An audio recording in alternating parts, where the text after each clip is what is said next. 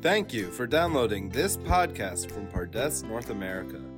This Rosh Hashanah edition of the Pardes Parsha podcast is sponsored by Ricky and David Bernstein in memory of Ricky's parents, Beatrice and Murray Kirschblatt, survivors of Auschwitz and Buchenwald. This episode of the Parsha podcast features Rabbis Leon Morris and Mish Hammer-Kasoy. For the latest episode of the Parsha podcast, please visit elmad.pardes.org. And now, here is Rabbi Leon Morris and Rabbi Dr. Mish Hammer-Kasoy. Rabbi Leon Morris, President and CEO of Machon Pardes. Do you know what's coming up? Rabbi Mish Hammer-Kasoy, director of our year program. I think everybody knows what's coming up. Rosh Hashanah. Oh my gosh, that's exactly what I heard this morning when I walked out of school, out to go to school this morning, and I hear the school bell. It's going, Chatanu lefanecha rachem aleinu. I love the seasonal nature of the school that's across Pierre Koenig Street from us. We need a bell like that. Yeah, we could do something.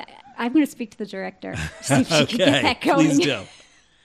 But it's got me thinking about beginnings. It's the beginning. It's also really, we're coming up at the end we just finished our first week of school, even though by the time they listen to this, it'll be another week in. And beginnings and endings and the context of stories, because I went to look at the Akedat Yitzchak, the binding of Isaac, which we'll be reading on the second day of Rosh Hashanah.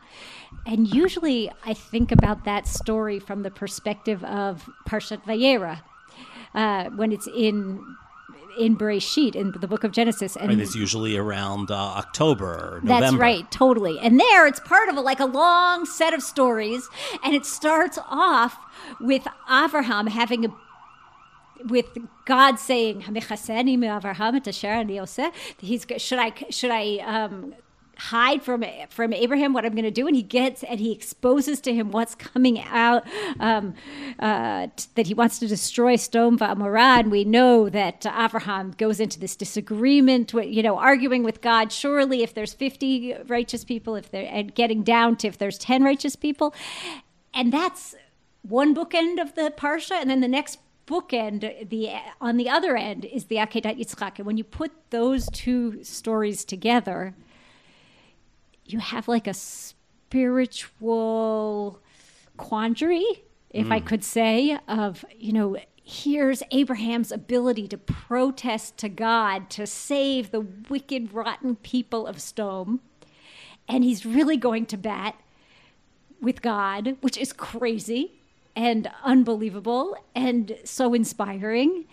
And then to put that at the end where God, that same God says, take your bincha heyachidcha asher ahavta, your beloved single son, and offer him up.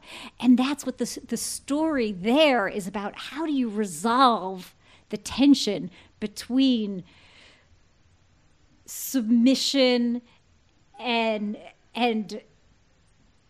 arguing between the ethical imperative and the ultimate unethical mitzvah, and those two Avrahams and those two gods, and how do they come together? And that's how I usually think about the Akedah. And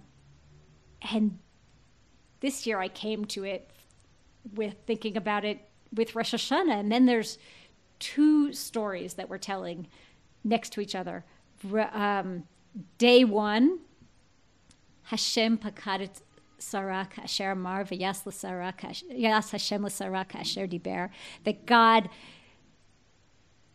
the moral of the first day is that God remembers Sarah and gives her a child like he's promised.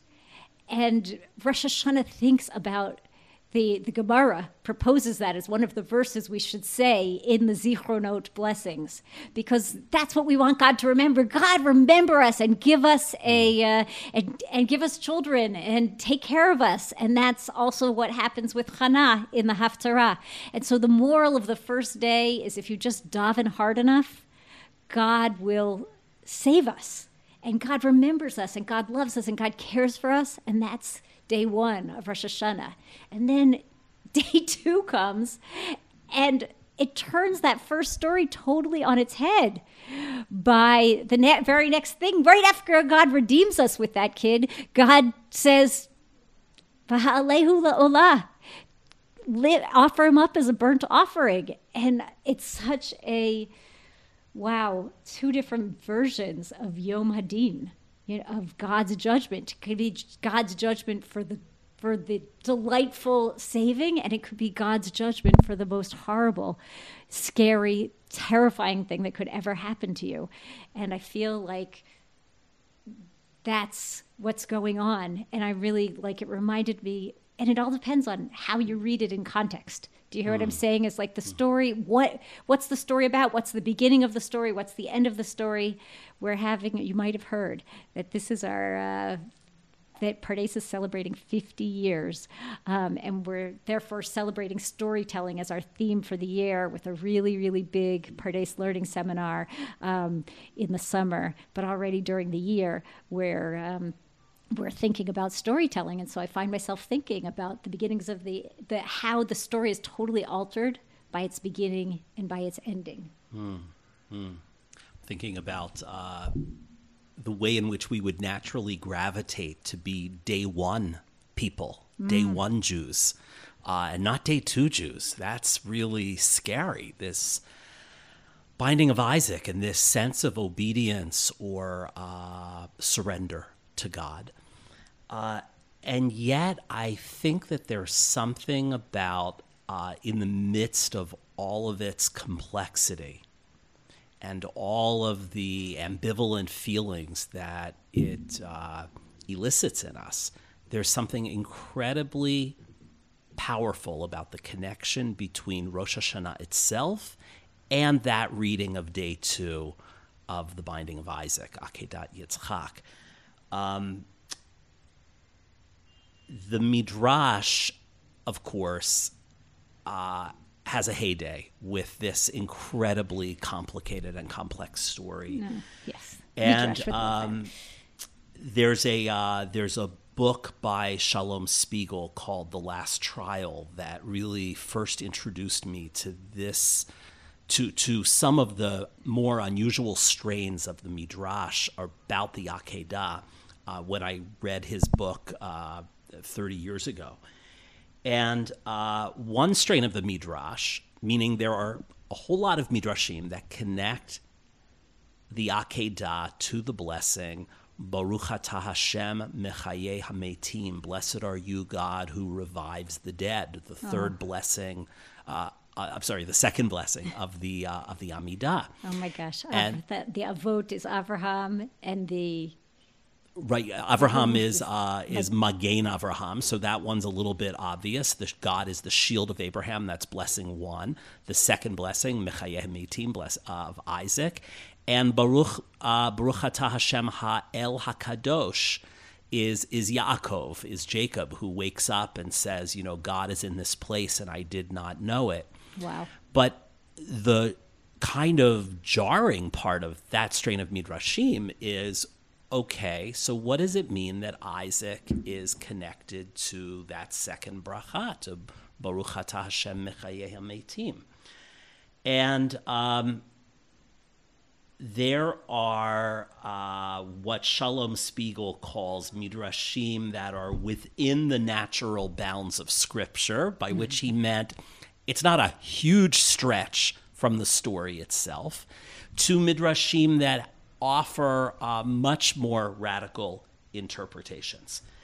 And, the kind of midrash that's sort of the more natural, within the natural balance of Scripture, is one that's found in Sefer HaEshkol, where Avraham places Yitzchak on the altar, and then Avraham hears the voice of the angel calling him, don't lay your hand upon the lad, al tishlach yadcha el hana'ar, ve'al ta'as lo mu'uma, and don't do anything to him. And the Midrash says that at that moment, Isaac stands up, having been saved by the angel's voice, and give thanks to God, gives thanks to God immediately and says, Baruch atah Hashem mechayeh hametim, blessed are you, God, who revives the dead. He had been a dead man walking, and now he's all of a sudden got a second lease on life. Yes. Except here in the Midrash, this is why I think Shalom Spiegel says it's within the natural bounds of Scripture. The Midrash is saying he almost died, and that is how we read the story. But there are also, and I find myself drawn to them for reasons that we'll talk about, there are more extreme, more imaginative, more fanciful interpretations that are kind of like almost Freudian. I realize how what's the word I'm looking for? Anachronistic. How anachronistic that is, 1,500 years before Freud. But one of these midrashim is the Midrash Lekach Tov, which suggests that Isaac was so gripped by fear at that moment that his soul flew out of him, and that God restored his life by means of dewdrops that resurrected the dead. Wow, so he literally died. He literally died. But then there are midrashim that get even scarier. And there are midrashim that refer to, I'll just cite one from the Shibbolei Leket. Here's the midrash. When Yitzchak Avinu, our father Isaac, was bound to the altar, he was reduced to ashes, and his sacrificial dust was cast onto Mount Moriah, and God blessed him and immediately brought upon him dew, which is, right, when we pray for dew, it revives the plant life, and this dew from God revived Isaac. And that's why the ministering angels at that moment say, rather than Isaac, Baruch atah Hashem mechayeh hametim, blessed are you who revives the dead. So we move from midrashim that say this is Isaac's prayer to midrashim that say this is a prayer that the angels themselves recite. And the radical addition here of the phrase when Isaac was reduced to ashes is really, I think, meant to be terrifying. And I love to be terrified by this in that imaginative reading. I don't want it to be the only reading, but I want it to be one of the multivocal, one of the many readings going through my mind when I hear this on Rosh Hashanah. Because Rosh Hashanah is ultimately about death and resurrection. It's about having an opportunity to live our lives again. It's about being granted a second lease on life. And you drum that message in the most dramatic, imaginative way possible. And that's what I think the Midrash is responding to. It's like the Midrash is telling us, is asking us, if you had your life to live all over again, how would you live differently? So the very act of standing in judgment before God and coming out clean is like you thought you were going to die and now you get to live. Is that what you're trying to say? I think that's part of it. And I think there are other theological possibilities, which is to say, this period that Rosh Hashanah will usher in, the Aseret Yemei Tshuva, the 10 days of repentance, of return, is saying we have our opportunity here. We have a special opportunity to break with our past and to live differently and to really resolve, at least in 1 or 2 or 3 areas of our lives, that we can change, that people can change. And that, in a certain way, is living anew. It's being reborn. And I think that this reading, as radical as these midrashim may sound to us and to those joining us to listen on the podcast, I think had Christianity not kind of monopolized the message of death and resurrection, this would have been the normative reading for Jews on Rosh Hashanah. That we're reading the binding of Isaac on day 2 because it is a story of death and resurrection, because Rosh Hashanah is a story of death and resurrection. That we are as if dying every year on Rosh Hashanah, being born, as the Rambam says, Eineni oto adam she'aseh et ha'dvarim ha'ele, like I'm not that guy at all, I'm somebody altogether new. Is that what you're saying? Yeah, I think so. Wow. I never thought of it that way, in truth. Like I thought about the idea of, I know for myself, we had a brush with cancer 10 years ago, and it was scary. It was the sense of like, oh my gosh, we could die. And it caused us to really live every day differently with this, like, I've got a lease on life. I want to make every day meaningful. And so I could see Rosh Hashanah as doing that, also as like giving me this chance to, again, beginnings and endings, and we start to think about the stories. Where do things begin and where do things end? I'm thinking about Ernest Becker's The Denial of Death, one of the, I think, most important books of the late 20th century. We shape our whole lives in denial of death, and there's something so useful, so powerful, and so transformative to walk around with an increased understanding that we are going to die and that our time is limited, and that's part of Rosh Hashanah as well. Wow. Oh gosh, I'm thinking now about going back to my initial thinking about God. Who's the God that kills us and starts us over on Rosh Hashanah? And the way, if I would have picked one thing from my previous reading of when it was with Vayera, it would be Heschel. Heschel understands that the point of the encounter between Abraham and Hashem around Sodom V'Amorah is for Abraham to there. Abraham asks, I think it's a real question, will the judge of the entire world, surely he's going to be righteous. God, show me that you're righteous. Don't kill the city of Sodom for 50 righteous people. And then he gets to a point of, even if there's 10 righteous people, I won't kill it. Don't kill the city. Don't kill the whole city because of 10 righteous people. That's not about justice. That's about mercy. But you see there God's willingness to be merciful on a city for even 10 righteous people gives Abraham a sort of window into God's personality, that God is on the one hand a God of ethos, but also, that is to say, deeply ethical, but also a God of pathos, that God can't bear to see, lo yichpotz b'mot hamet, right? God isn't happy to see the wicked die, but rather b'shuvo b'chai, that they should repent and live on.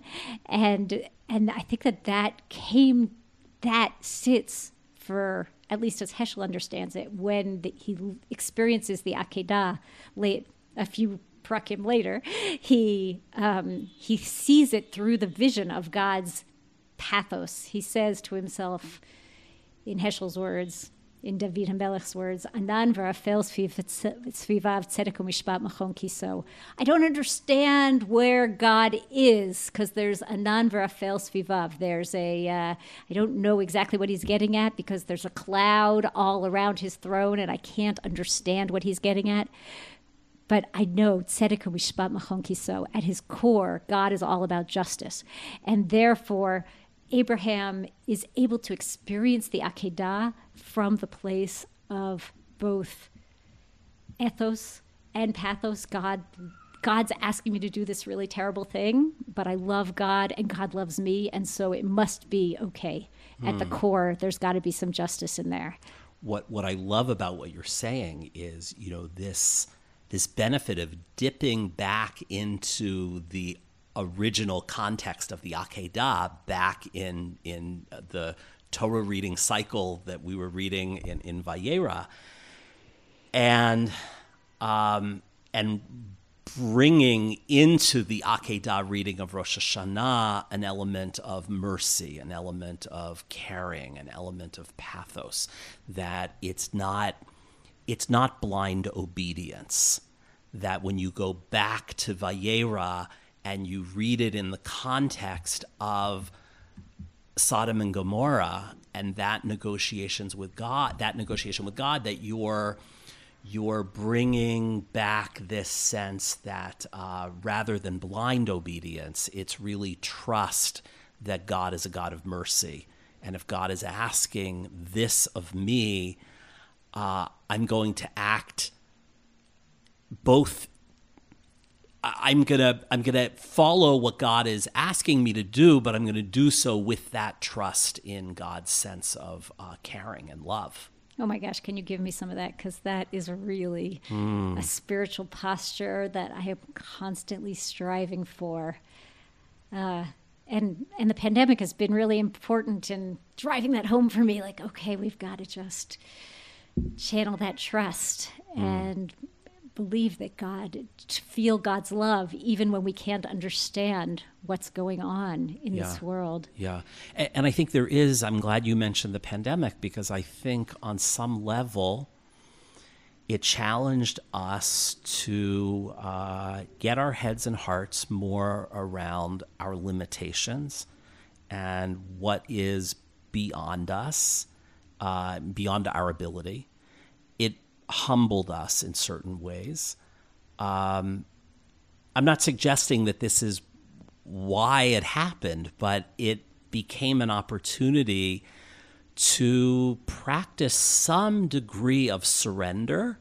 Mm-hmm. And, we moderns aren't willing to surrender completely, but to exercise that a little bit, the awareness of how limited we are over things in the world and over our own lives it's not the complete picture, but it feels like an important ingredient in our spiritual lives. And it comes back to this question of beginnings and endings, because if you end the story with total paralysis, then, and I don't know what's going on, that's not a great ending, but if you use that to channel as a way to live every life to the fullest and feel your resurrection each day. So that's a beautiful ending.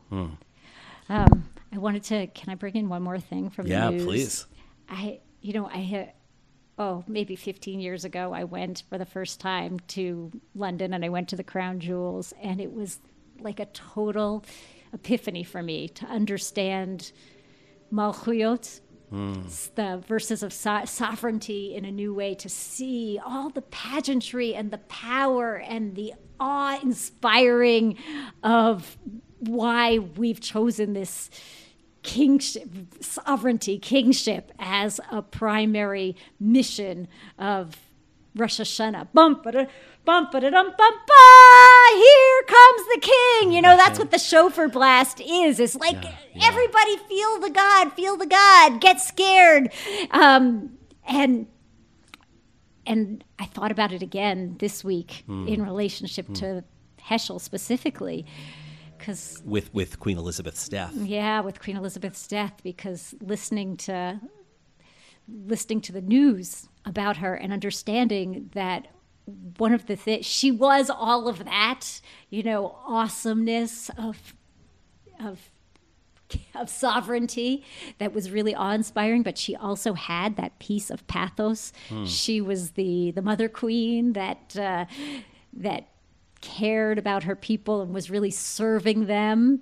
And I think that's what Heschel's trying to evoke for us also in his interpretation of God as as a God of pathos as well as sovereignty.